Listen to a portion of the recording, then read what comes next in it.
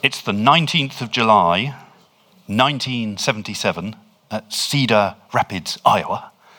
It's 20 to 2 in the morning, and 3 engineers at Rockwell Collins are working methodically, trying to receive the weakest of weak radio signals from a satellite called NTS-2. This is a hellish task. They're using every trick in the book to try and pull the signal out of the noise. So they're working late at night because the radio environment is often quieter then, but also because the US Air Force has set up a competition to be the first to decode the signal. There's a race to be the first contractor to decode the signal and the first contractor to receive something. The team are rather deflated. All they seem to receive is a stream of A's, A. It's so mundane, they assume their equipment's faulty and they go home. The day after that, it becomes evident that they have received the first GPS signal ever sent, and thus a technology that transformed the world has begun. You say GPS to the average person, they may not know what it stands for, but they know what it is. It's about finding your way around in the world. The technology was developed in 1972 and it's still valid today. You can see that in today's day and age when everything moves so fast, it's a very robust technology. The technology of GPS has enabled us to be far more productive in how we grow food and how we deliver food, which allows us to be significantly more sustainable and to do far more with far less and start to tackle some of the really big problems as engineers of feeding the world with restricted resources in what is rapidly becoming a trickier climate. It's for security, personal utility, confidence, business. It's ubiquitous. It's everywhere. It's amazing.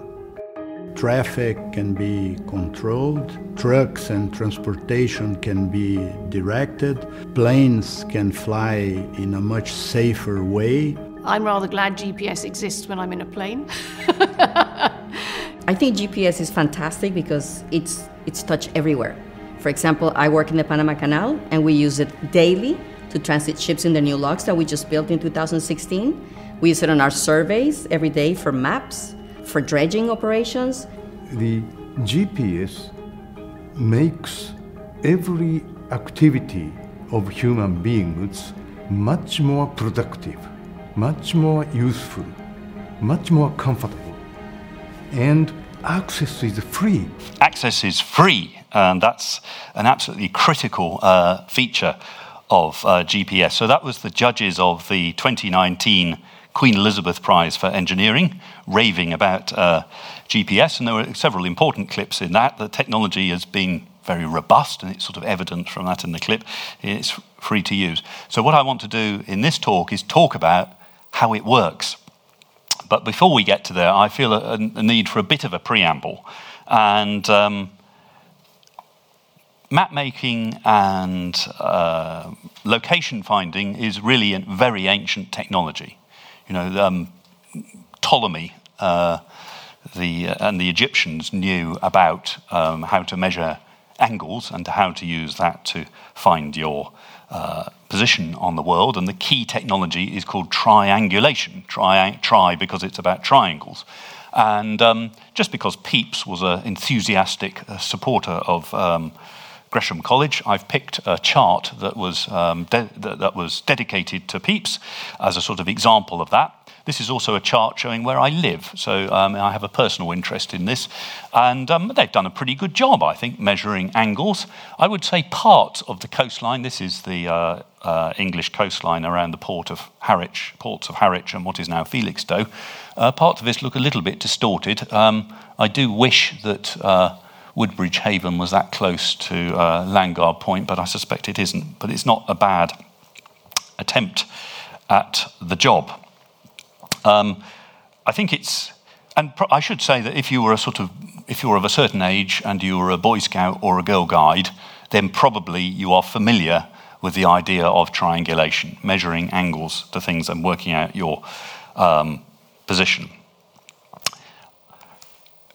That said, I think it's probably not fair if we're talking about GPS to sort of range over such a wide range of navigational experiences. So it's certainly true that there were astronomical observations have a very long history.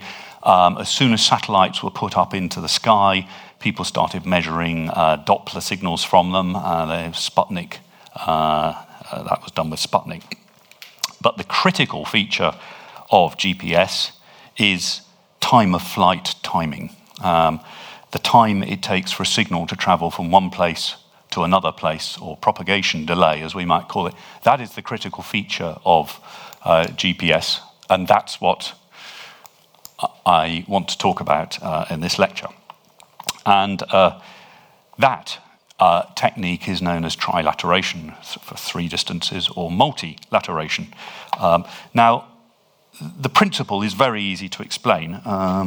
Let's see what I've got lying here. Oh, here we go. Right. So if we had a fixed point, let's say it's the head of this microphone here, and I was able to measure very accurately the distance to that fixed point, then I could be very confident that I'm lying somewhere on a sphere around this fixed point here. So this fixed point could be a satellite that GPS is seeing in the sky. And this is my other satellite here. So all I have to do is intersect these spheres, and bing, that's where I sit. And I'm sure your geometry is good enough to work out how many satellites you need in order to get a reliable fix and all those sorts of things. So that's the sort of big idea, if you like, behind GPS. And if you're going to find four things, in this case they are latitude, longitude, altitude, and time, then you need a minimum of 4 satellites in order to solve that problem. The nice thing about radio waves, which travel at about 300,000 meters a second in a vacuum, is that when they're traveling in air or some other medium, their speed doesn't change that much. So if you can measure delay, then you can measure distance. So that's the sort of basic principle behind GPS. But where did it start? Okay, well, I don't think there's much doubt about this, actually. It started probably with the British Royal Air Force, the RAF. And in World War II, the RAF had a pressing need for accurate navigation. They discovered that daylight bombing raids were very, very expensive. And they were suffering huge losses, so they needed to bomb at night. And bombing at night is tricky because you can't look out of a cockpit and know where you are. So they needed a system that helped them navigate across what was then enemy territory. So that's continental Europe. So they developed this system that was known as G. And a typical G setup used 3 transmitters. One of those transmitters, which in this case was in Daventry, in the center of the slide, was called the master, or transmitter A. And the others, of which there might be 2 or 3, collectively they are called a chain, were the slaves, B and C in this case. By the way, the terms master and slave might sound a bit awkward to modern ears. I'm afraid it's just standard terminology in electronics, so I'm going to sort of stick with it because I don't want to not use the right words. What happens is the master transmitter sends out a blip, so it goes blip, and it does that at regular intervals. So if we were just looking at the master signal, it would go blip, blip, blip, blip. Well, that's meant to be regular. It's not very regular, is it? But it's my attempt to do that. And what you would do in the aircraft is you would have an oscilloscope, and the oscilloscope would be synced up on that blip from master A. Slave B, for example, waits until it receives the blip from master A. And it says, I've got A. I will now send out my blip. It usually waits a fixed period. I think it's a millisecond. So it says, I've just heard a blip. And C does the same thing. It waits and sends out its blip as well. So if you think about it, you've now got this system which is all timed from the master. And when you hear those blips, will tell you something about where you are in relation to all of those systems. So I think I can illustrate this reasonably effectively. Here's my bomber straying into enemy territory, as it was then, and we send out a blip from Daventry, say, and I note that. G doesn't measure absolute times. It doesn't know when Daventry went blip, so that's going to form its sort of base, if you like. And then we'll pick another one, a transmitter. It too sends out a blip, and then we measure the difference in blips between those two times, between those two systems, and that helps us work out where we might sit. Now, just to take a very simple case, you can see, let's take the case where the two blips arrive at exactly the same time. So you can see that on the slide. The aircraft would either be here, in this case, or up here. And in fact, if the aircraft sat anywhere on the line between these transmitters, it will receive the blip from here at the same time as the blip from here. So the time difference between the two blips is 0. So you can use that idea to create a map. So there's a line. So, for example, one measurement, which is no time difference between the two blips, gives you a line on a map, which you can use to localize yourself. Now, I've picked the easy case, which is when the blip is 0. When the difference is 0. When the difference is non-zero, positive or negative, the curve is a hyperbola on the chart. But it's possible to work all of this out in advance. So the navigator in the aircraft doesn't need to be sort of drawing complex hyperbole on charts. You issue them with a chart, and then they look up with the time differences they're measuring where they are on the Earth's surface. So this is a G chart, and I don't know if you can see carefully, they're often a bit difficult to read, but there's a sort of set of hyperbole coming out here and here. So there's a hyperbole centered on the left around one of our transmitters, and there's one over here. So what you would do is you would make measurements using this system in the aircraft, and then you would get out your chart, and the measurements were made in normalized units, and you would say, well, I must be on this line, red 15, and this line here, green 12. Ah, right, well, I must be here then. Sounds easy, doesn't it?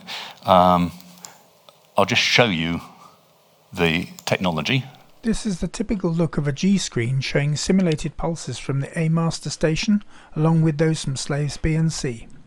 Note that once the screen has been synchronized to the pulse chain by using the large rotary control to the bottom right, these will appear stationary. Well, it all looks fairly easy, although I have to tell you, I'm not sure I would fancy being up in a Lancaster bomber while nasty people were shooting at me, having only an angle poise and a pencil and these two rather heavy and difficult to use oscilloscopes in order to navigate with. But it was the start of what is called hyperbolic radio navigation.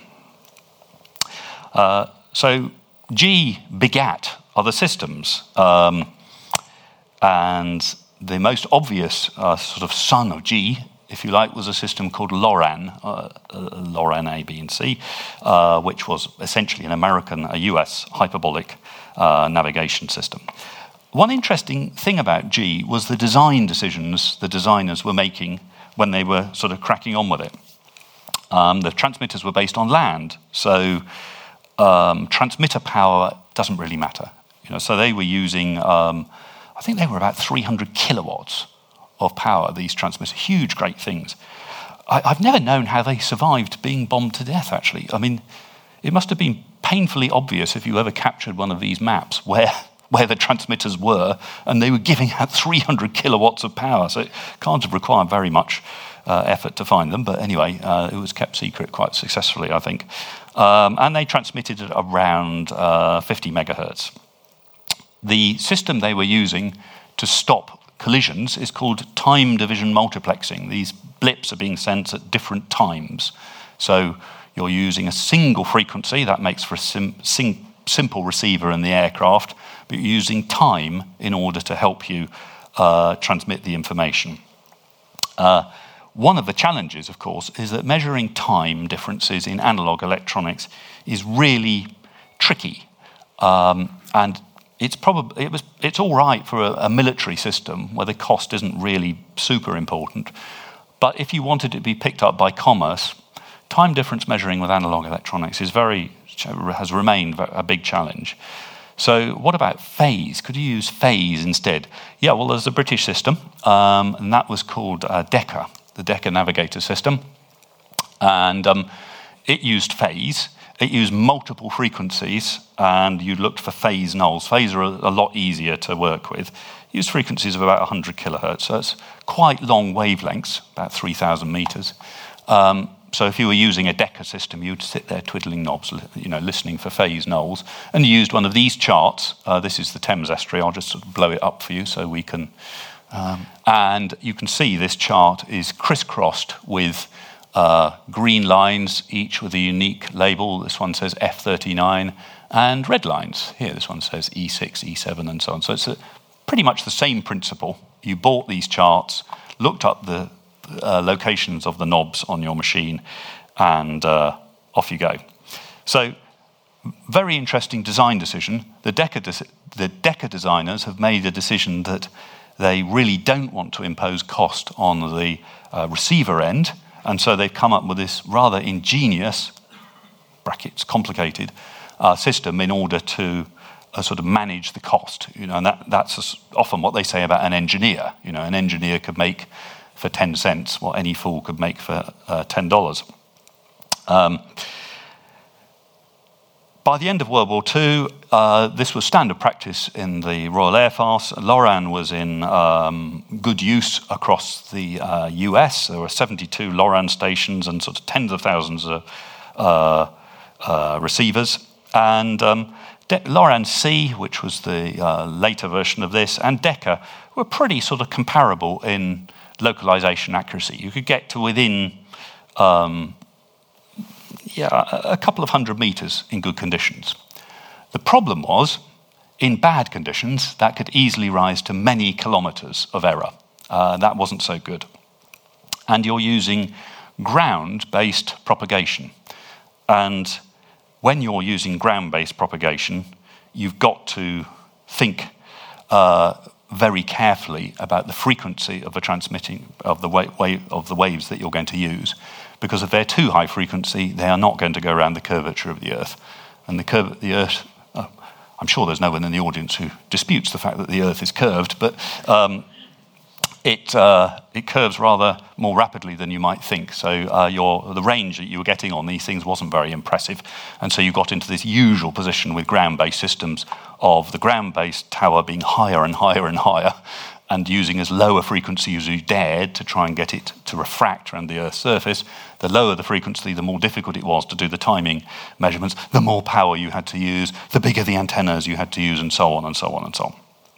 So that was the sort of challenge that you were in.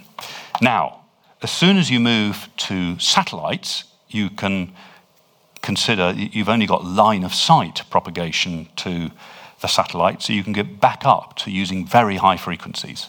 It's a big, big help. It's a big help because you get very small antenna, and these are the frequencies that are still in use today. So GPS uses primarily a frequency in the what's called the L1 band.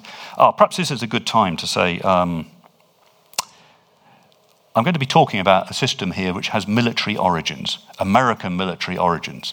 So most texts on this, and the standard sort of undergraduate textbook on this runs to about 500 pages, of which at least 30, I think, are acronym explanations as a glossary to explain all the horrendous alphabet soup that is GPS. I'm going to sort of try and keep it in control. So you're not going to get an alphabet soup. You'll get some of it. It'll be an alphabet soupçon. Okay. L1 is the standard band, and that's the one that most of your, if you're in the habit of using GPS daily, and almost everyone in the audience will be doing that, will be using L1. There's also an L2 band, which originally was reserved for the military. The L2 band is used by something called dual frequency sets, and I'll try and remember to say a little bit about that later, if I've got time. So, GPS then. 1977 was the situation I set up at the start of the lecture. That was when the first signal was received. It wasn't until 1993 that there was a full constellation of 24 satellites up there. So that's quite a slow progression. This sort of slow evolution of technology over the design life of a system is very unusual in the civilian world. It's very common in the military world. A sonar set, for example, will probably have a 20 or 30-year life. The designer will be, and so it's very common to be designing systems that cannot actually be built right now, but you think the technology will be available in 5 years' time to implement this thing. And GPS was certainly like that. Okay, well, how does it work then? Right. Well, it's very simple to log into gps.gov and download all of the public information documents, and you could certainly download all of those, and in principle, you could decipher all of the GPS standards and build a receiver. It's a hell of a job to actually read all of that stuff. And the part of the problem is it's a mixed system. It's part military, part civilian. And another part of the difficulty is the system has changed over the years. So what I'm going to do is I'm going to do Richard's sort of COD explanation for basic GPS, and then I'm going to add texture and sort of filigree to it to try and bring us up to date as we talk about it. So just a first bit of technology. In GPS, a satellite, which is where the transmitters are, is usually called a space vehicle.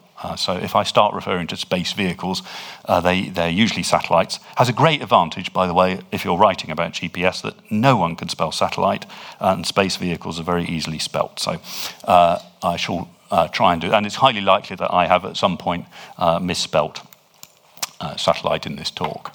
So let's have a look at this slide, and I will try and talk you through it.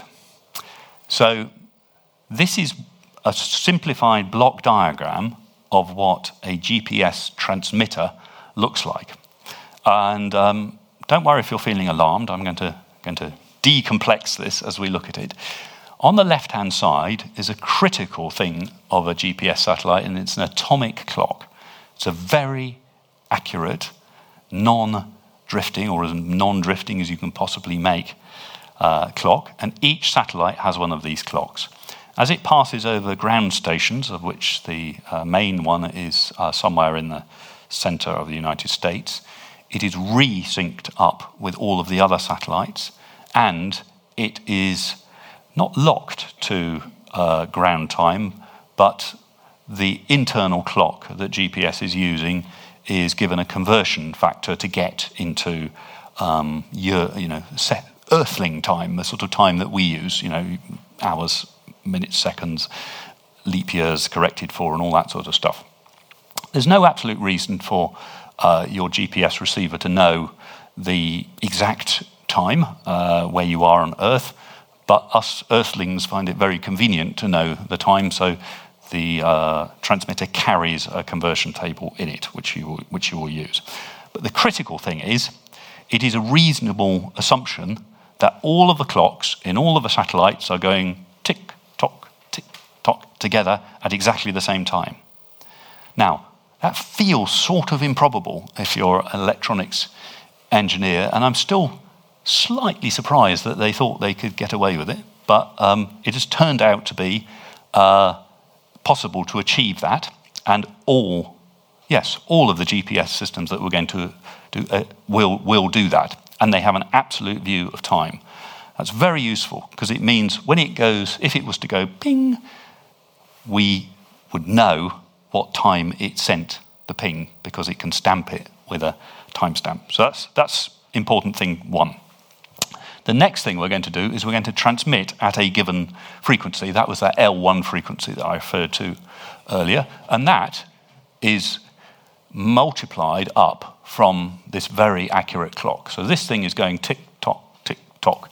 This thing is going tick-tock, tick-tock, tick-tock, tick-tock. It's actually a sine wave going exactly that frequency.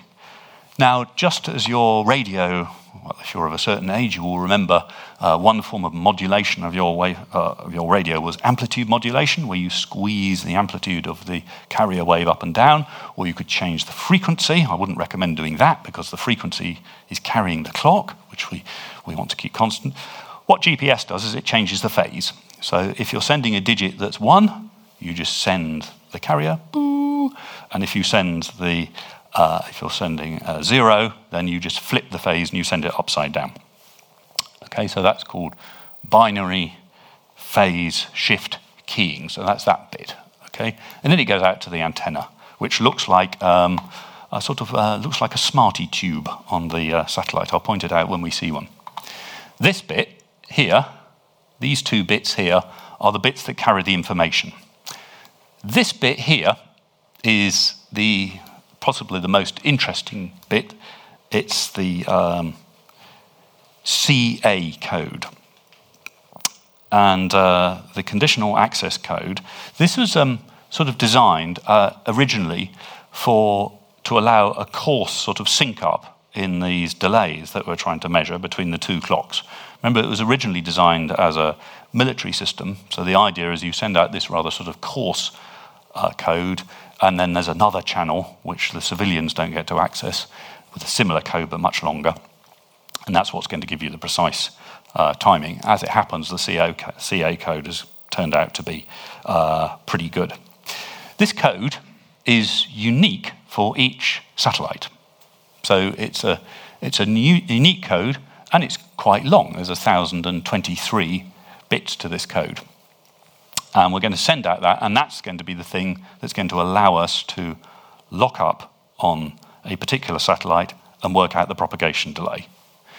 And then down here is side data that sort of covers other stuff to do with it tells you things like it sends you an almanac of where this satellite is going to be, so it's a future prediction. It tells you the satellite's ephemeris, that's its motion parameters. Remember, you need to know where the satellite is very accurately because it's a moving thing, so you need to know where it was when you received this signal. You need to know where were you when you sent me the signal, so you've got to compensate for all that. It sends you corrections that allows you to get back to your local time signal. What else? Synchronization signals. Under ionosphere corrections. The ionosphere is a bit of the atmosphere that's full of ions. It has a slight effect on propagation delay. It can make the signal wander a bit, and you can do some correction from that just by knowing a little bit of stuff from the ground stations. I'll come back to that because it turns out to be quite a significant problem, and there are better ways of correcting it, which give you very accurate. It can give you very, very accurate GPS signals. Now, the one I've just sort of skipped over a bit was this CA code. So I'm now just going to sort of zoom in on the CA code bit, largely because it's so technically interesting and challenging. I remember this as an undergraduate, and I thought, this is one of the most beautiful bits of signal theory I've ever seen in my life. It's a stunning thing. So this is an example of, this is not the full code. This is a small segment of CA code. It just looks, and it's a pseudo-random sequence. So what that means in layman's terms is if you look at the code, it looks random. You couldn't easily predict it, but it is cyclical. So it comes back after 1,023 of these things, it comes back and repeats. And we would convert that into an equivalent waveform. So where it's 0, we would make it -1, and where it's 1, we would make it +1. So that's the transmitted signal that's going to get used to control the phase of our carrier. Now then, we're going to see that at our receiver. And it should look the same. I'm fairly confident it is the same because I just dragged it from one place to the other on PowerPoint. But it's delayed. But we don't know what the delay is. So how can we work out what the delay is? Well, we can use a very standard bit of technology to do that, which is we can compare it against a reference. So if we know all the codes that the satellite could send, and your GPS receiver generally does know the codes that are being used by all of the satellites, they're not very long, it just has a record of them, then what we could do is try and do what's called a cross-correlation comparison between my reference code, which is the green one, and the one I've just received. Now, exactly how you do that is probably a little bit intricate, but let's see if we can do it. So the idea is that we are going to sort of overlay the pink and the green code. And let's see if I can use the pointer to show this. So for example, here, this is a -1, and here, this is a +1. So I'm going to multiply those two bits together, -1 times +1, -1 times +1, which equals -1. And I'm going to do the same along here, which is +1 times, well, you can't really see it, but I'll say -1, and that also gives you a -1. And you can imagine that when they're not aligned, you'll get some +1s, you get some -1s. On average, you get as many -1s as +1s. So when you add them up, you get 0. Right? No correlation between my reference code and my received code. So what we would normally do then is we would then plot at that point. I've got 0 correlation at 0 delay for my reference code. And now I will just jink the reference code about a bit, and I'll do that very precisely. I'm sort of like clod-like moved it across the screen here, but in practice I would go chip, chip, chip, chip, chip, chip. It's quite a laborious process, this. So I'm going to do this with every single code in my library against this transmitted thing. So you can imagine the computing to do this. I've just got the code. Try this one. Sort of reach into your pocket, get this one. Plot the correlation. Look for the peak. Oh, I found the peak. It will be big. It's as big as the code is long. That delay there is the propagation delay. That's one satellite. Now I'm going to do the next satellite. Now I'm going to do the next satellite. I do that for every single satellite that I can see on Earth. Now, at this point, you might have spotted what looks like something really odd, in the sense that all of these satellites are transmitting at the same frequency. Why the hell don't they cause a mess with each other? You know, it's as if you're hearing all of these codes at the same time. And the answer to that is there is a special sort of code called a gold code, named after Mr. Gold. And these codes are specially chosen so that they do not correlate with any of the other codes. And they only correlate with themselves when they're exactly lined up. If you choose the code wrong, I hate to tell you this, but you know, you can get spurious correlations called side lobes. It's a nightmare. So the choice of these codes is very, very carefully chosen indeed. They're not secret. You can easily download them, and they're very easily created using shift registers.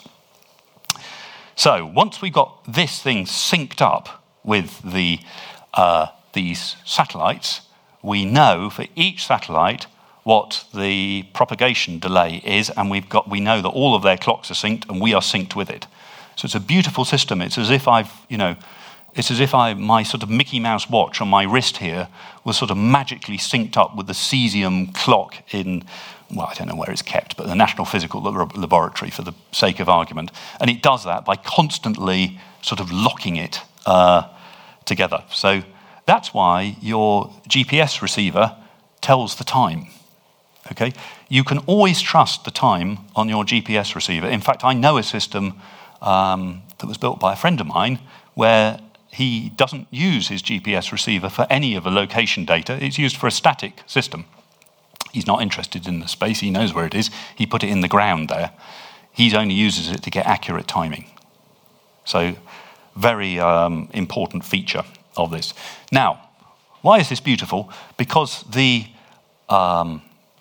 satellites need to transmit on only one frequency, which means you can build them very efficiently, and it's the same frequency. Put another satellite in the air, we just need to give it another code, right, which is all pre-declared. And we don't need to change the antenna, we don't need to have broadband antennas. The receiving technology is also simple. We just need one antenna, it's at that frequency, it's a declared frequency. That's nice and beautiful. This mechanism gives you gain. This peak here is 1,000 times larger than the background. So it doesn't matter if we've got a lot of noise with GPS. That's another beautiful thing. This system's called code division multiplex. It doesn't use a frequency, that's FDMA, frequency division multiplex. It doesn't use time, it uses codes. They're used in other places, but they're relatively uncommon.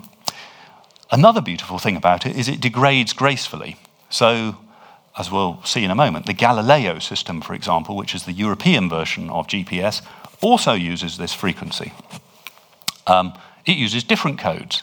So as you add more and more satellites, your signal-to-noise ratio goes down, and it looks a bit more noisy because these codes look like noise, but it doesn't just stop working. It's a graceful degradation. Now, that said, on paper, a GPS receiver is a complex thing, no question about it. And I somewhat hesitate to devote many more minutes to describing it. But broadly speaking, you've got this high-frequency front end here, as it's called, on the top left of the slide, and that's got the antenna, and it mixes it down to an intermediate frequency, and that looks fairly conventional. You've got this thing here, often called the signal processor, on the top right, and that's doing all of this matching of codes, working out which codes are in use, what the delays are, and so on. And then it passes its estimates, or sometimes called pseudo-ranges, because they're not quite ranges yet, but they're estimates of, primitive estimates of range, to a computer. And every GPS system has a computer in it. Of course, there's a computer that handles all of your interaction with it, or whatever purpose you're using that location information. But there's another computer, and all that computer does is solve hyperbolic equations. And even that is it's more than a student project to solve those equations, and then the rest doesn't matter, So it's a sort of remarkable. Well, let me show you the first GPS receiver, and you can sort of feel my pain, if you like. So on the left-hand side is the first known GPS receiver. Those are seats there, ladies and gentlemen. So two large, well, I'm not saying large, they might be small, but they're substantial members of the US Air Force, no doubt, sat there receiving these highly secret signals. As we know, that would now fit into something about the size of a pencil tip. Right? So GPS has been an amazing recipient of miniaturization. Frankly, I would never have guessed that it could be miniaturized so effectively, partly because it's got a front end that's quite analog. It's difficult to miniaturize analog stuff. And by the way, over on the right is a satellite. This is a Boeing Block 2F satellite, so comparatively recent. These are the antenna up here. These ones are the civilian antenna, I think, and these mysterious ones up here are doing other things for the military. Not shown here, but mounted on the side, are the solar panels. And they have a design life of about 10 years, these things. So you sling them up there, they open up, and they're quite heavy. And that's because they operate near the Van Allen belts, which are full of bad radiation. So they're shielded, I think. So they weigh between 1.5 and 2 tons. So it's quite a bit of the Earth's resources are expended throwing 2.5 tons up that high. So it's a good thing that they're useful. This got fairly soon miniaturized. So this is a picture from the Smithsonian Museum of one of the very early sort of standard GPS receivers. It's about this size. It's called a ManPack. Again, perhaps a word that we wouldn't use nowadays, but it is still called a ManPack, and cost about $45,000, so quite affordable in military terms, and it weighed about 9 kilograms. And of course, the designers thought, well, you just sling it on their back and use it. And the soldiers soon discovered 9 kilograms was far too much, thank you very much. So they strapped it to the side of jeeps and all sorts of things. And we're all perfectly well aware of how large a current GPS receiver is. Right, that was Richard's simple GPS system. I can see some people in the audience are sort of fainting away at the complexity of it, even at this point. There is a bit more complexity, for which I apologise, but it's kind of cool, so I'm going to not apologise too much. So we now have to introduce you to some more of the fiendish world of US military acronyms. The various generations of GPS are known as blocks, for reasons that no one knows. So Block 2A, which was the first generation satellite, there are none of these up in the sky at the moment, had these 2 channels, right? L1 and L2. And I've talked about one of those codes, which I've shaded in green for civilians. And I haven't talked about PY, so let's just briefly mention that. P is just a longer version of the CA code. You have to have bigger registers, but because it lasts longer, you get more signal processing gain and more accuracy. So it's exactly the same principle. And it runs over the top of your CA code. How does it do that? It's code division multiple access, so it just looks like noise as far as the other code is concerned. L2 is a separate channel which only sends, or only sent P, a version, which is the military code. And the advantage of having two channels, a twin channel receiver, is that you can offset some of the effects of the ionosphere because you're using two different frequencies. So the difference in reception times you get across those two frequencies allows you to backfit a model for that, for one of the principal corruptions that affects your positional accuracy. The acronym PY refers to encryption. The very early versions of these sent out unencrypted high accuracy signals. They very soon realized that it was wise to encrypt the military signal, so a military grade GPS receiver has to go away and have a key put into it, which allows it to unlock the encrypted code. If you're like you and me, you do not have access to that code, so we have only to work on the CA system. Now, it soon became, this was, pre-2005, it soon became fairly obvious that the civilian uses of GPS were far exceeding the military uses. And several US presidents were involved in basically adjusting this service to be more use and more help to the civilians of the world.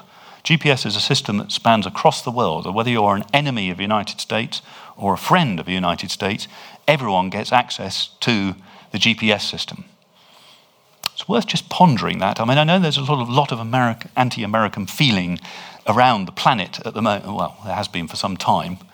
But those lovely Americans, they did give us GPS, and it's a marvelous donation to humanity, incredibly useful thing.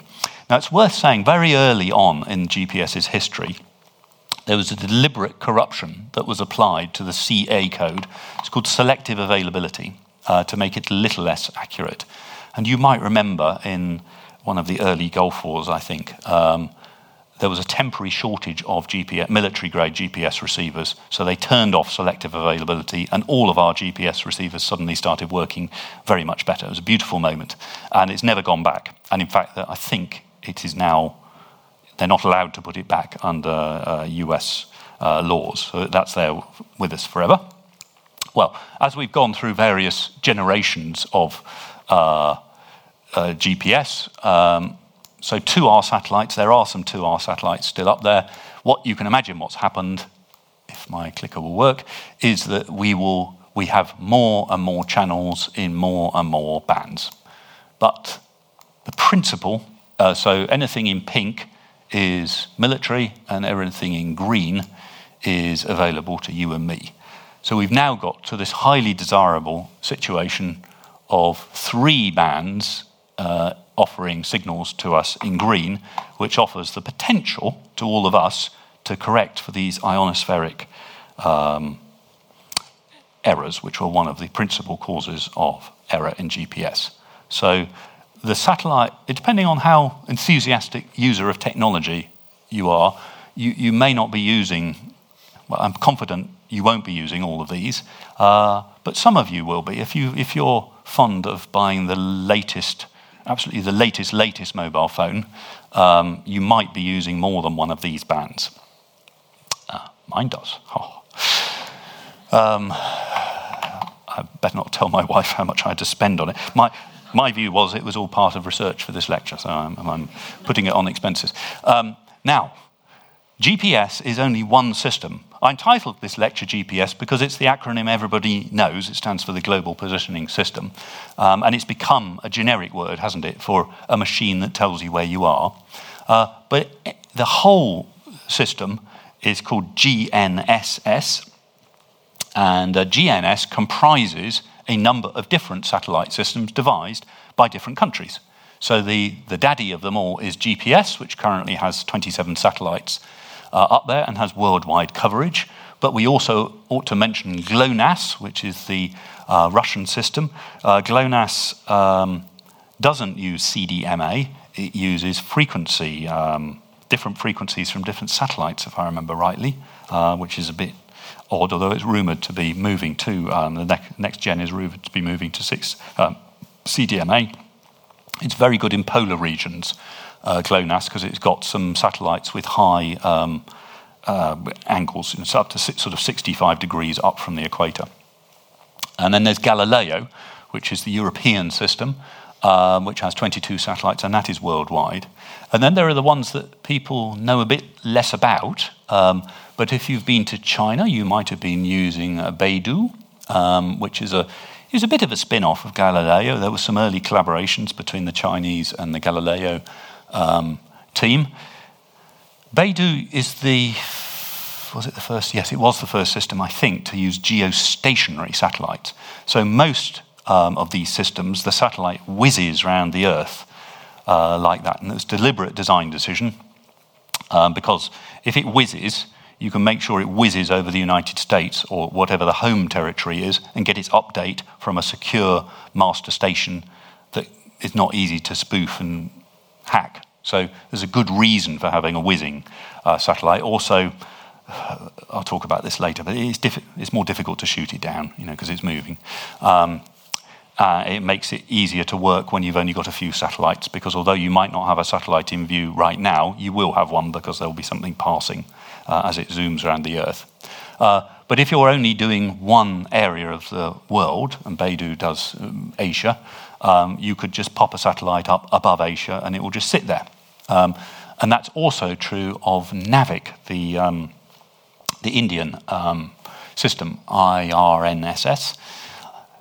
There's a lot of rumours circulating about NAVIC. If you read the newspapers or the web, it is asserted that the Indian government decided to invest in NAVIC because the American government during the 1990 Kargil war between Pakistan and India, what he said is that the US government denied access to GPS data. I don't know what that means, because GPS is free, right? So I'm not sure what data they were expecting. Possibly it was the military-grade decryption that they couldn't get. Possibly selective availability had finished long before then, so I don't really know. I suspect that was a sort of urban myth. But anyway, the Indian government decided to build its own system, which also has geostationary systems. And then the Japanese system is most interesting. The Japanese system is obviously over Japan and covers northern Australia. And what's so interesting about it is it works with GPS, so it provides infill to give you additional signal coverage in some of the difficult bits of Japan, very high, urban environments, deep valleys and so on. But it also provides augmentation. And that's an interesting topic in its own right. So one of the current interesting innovations are satellite-based augmentation systems called SBASes. Right? Now, probably the easiest way to explain this is an old system called differential GPS. So one of the tricks you could do with differential GPS is I'll build a ground station, and I know precisely where that ground station is. I'll measure the local GPS it's receiving, which wanders around and has got errors, and I'll send out a correction, because if the correction works here, then it'll probably work for you in the surroundings. So that's a differential GPS or a ground-based correction system. Well, okay, so let's do that, but it's a bit difficult to transmit the difference locally. So what I'll do is I'll use a satellite ground station, I'll send it back up to a satellite, a geostationary satellite, and it will beam it down. So there's this augmented set of satellites that sit alongside your constellation of GPS or GLONASS or whatever satellites and give you additional positional accuracy. Now, so great idea. Not many people need it. You and I don't need to know where I am to within meter accuracy. But if you're an aircraft, then you're very enthusiastic about SBAS systems because, I'm sure you know this, but when an aircraft's coming to land in poor visibility, the pilot either has to sort of take a chance, which isn't approved of in the aircraft industry, or they use some radio waves that are directional and on the ground, and you sort of fly in on those radio waves. Quite an old system, but it's expensive to do. What you can do now is you use your very high accuracy WAAS or EGNOS system that's in your cockpit, and it tells you your altitude and position very accurately, and you fly in by GPS instruments. And this is approved in quite a few Western countries for use. Britain is the exception. I don't want to give a lecture on Brexit, but I will point out that we're now no longer part of EGNOS, and we're no longer liable. You can try and get the EGNOS data if you like, but you can't at the moment because it's blocked. And if you're landing in Britain at the moment, you're not allowed to use EGNOS to land because we're not part of that system. But back to QZS. QZS is one of these systems that provides both augmentation of the GPS constellation and that additional side data that gives you super, super accurate positioning. Right. Brief observation about resilience. I mean, obviously, the GPS system and the GNS has had this fantastic and amazing resilience that you could see people sort of raving about in the lead-in film to this. That said, it is vulnerable to hacking. And some of these have come out in the recent future. I'll sort of briefly comment, but not say very much about the two at the bottom. Obviously, space warfare is now a possibility, and NATO I think it's quite recently, maybe as late as 2018, declared that space was a new domain of warfare, which means I think they don't quite know what it will involve, but there might be something bad going on. So that's one possibility. There is also the possibility of ionospheric and other variations which might possibly affect the ability to transmit radio waves effectively for a bit. The best known of these was the Carrington event of 1859, which caused a lot of disturbance in telegraphs and various other things. So the two things that are common is probably the wrong word, but are building in importance are jamming. Jamming is where you use a high-power transmitter to essentially block the receiver from working at all, and spoofing. Let's talk about the first of those, jamming. This is a paper which was using the International Space Station to look for any transmissions upwards in the L1 band. Clearly, anyone who's got a high-power L1 transmitter on the ground probably has some nefarious intent. And if it's transmitting CA codes, there's no reason to be doing that from the ground. So this is an Air Force base on the west coast of Syria, probably being used by the Russians, and it is transmitting high-power L1 carrier waves in an attempt to disturb local GPS receivers. Solution? Well, you could use a very directional antenna. Antennas are very omnidirectional at the moment. You could increase the power in your satellites, and current GPS and Galileo satellites are getting more and more powerful. So a sort of battle of the titans, I shout, you shout louder, I shout, you shout louder. That might be the way around jamming. Jamming needn't be that high power. Trinity House, which is the organisation in the United Kingdom that looks after ATONs, Aids to Navigation on the Sea, did an experiment with one of their ships where they got a tiny little jammer with less power output than a mobile phone, and managed to move all of the GPSs on their ship such that they were way, way out of position. So there isn't a lot of resilient design in GPS receivers at the moment. So that's jamming. And the other one is spoofing. Spoofing is more evil, if you like. That's not only sending out a signal to capture but with a spurious position. And there have been several examples of that in recent times. Most of them have taken place in Russia or the Crimea, and some enterprising intelligence analysts in Washington, D.C. have correlated these appearances, and they're fairly easy to spot because it's often with ships, and ships are very very disciplined about writing down their position in a log. So they'll look at the GPS position, they'll write it down and log it because they're required to do that as part of their code of practice. You can also use a system called AIS, where ships automatically transmit their position, and you can spot ships leaping about. There was a good example of all of the ships leaping suddenly into the middle of an airport in Russia, instantly. Strangely, these events seem to correlate with the appearance of President Putin at these places. So the accusation is that the Russians have developed an effective spoofing technology. I think it's probably unfair to call out the Russians. I think it's an obvious thing for people to do. But obviously, it's intensely dangerous, and I certainly wouldn't recommend trying it at home. There's been a little bit of work in the United Kingdom on what would happen if GPS would fail. And there's this report which you can read, which is called a Blackett Review, which was commissioned by actually another Gresham professor, Professor Chris Whitty, when he was in a different post, to look at what would happen to us. And there have been reports that look at the economic impact of that, and they draw it out. And at one point, the minister, who was at Caroline Nokes, was persuaded that we had to have a backup system, that the UK was too dependent upon GPS. And she said, I believe that we should have a ground-based system, which she calls in this letter eLORAN. I really can't get my head around this. I mean, this letter was written 2 years after we withdrew eLORAN.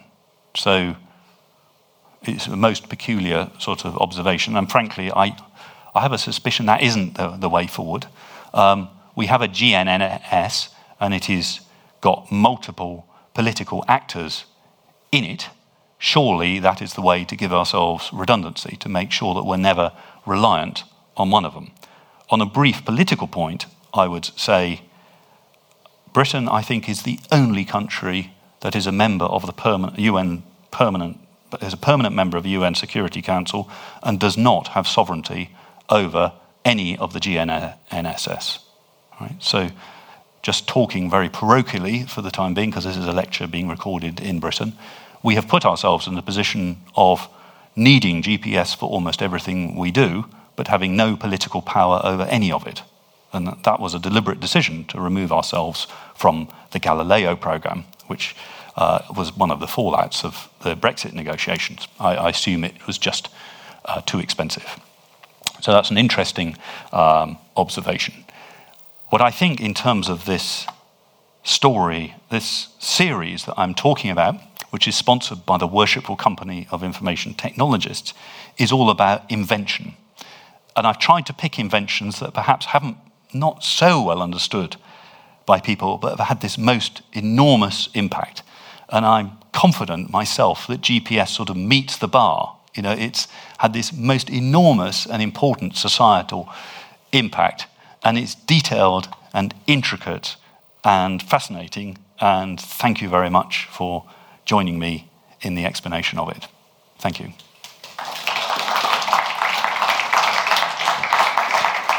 So the first question is, how do all of the detailed information, for example, speed limits, road delays, construction, get sent to my GPS provider and then to me so quickly? Yeah. So what your correspondent is talking about here is the computer that we call a GPS in our car. And contained within that is the GPS that I've been talking about. And around it is another computer that knows all of the roads in, say, the United States, or all of the charts in France or Europe or whatever. And how are they put in? Well, it used to be done by a team of people typing them in. So you would very laboriously digitize all of the roads in the United Kingdom from aerial photographs, and then you would type in where all of the speed signs were and where all of that was, and indeed all of the roadworks, which you collect from the main control, and then you would use a separate radio channel, a terrestrial radio channel, to tell you what was going on. It's changed a bit, but not that much. So it's basically two systems in one. There's the knowing where you are, and that's the GPS. I know we all call it a GPS, but that's the GPS. And then, but it might be Galileo now, remember? Right. And then there's all of the navigational software and all of that stuff, which of course now, as we all know, now sits easily on your mobile phone. Thank you. And one more from the online audience. Can GPS be hacked by malevolent organizations or countries? It would seem so. is the simple answer to that. So the first question might be, can it be hacked by non-malevolent people, right? Just by accident? Well, there is a danger. It's a very poor signal-to-noise ratio at the receiver. So I think it is possible to overwhelm your GPS, and you can see the evidence of that because when you're indoors, it doesn't work. It just doesn't get transmitted. So the answer that wasn't to the question that wasn't asked is it is quite sensitive to jamming. The answer to malevolent powers is sort of contained in the latter part of the lecture, I think. Thank you. So I have a question around the laws for building one. So you did show that there have been new GPSs made. Yeah.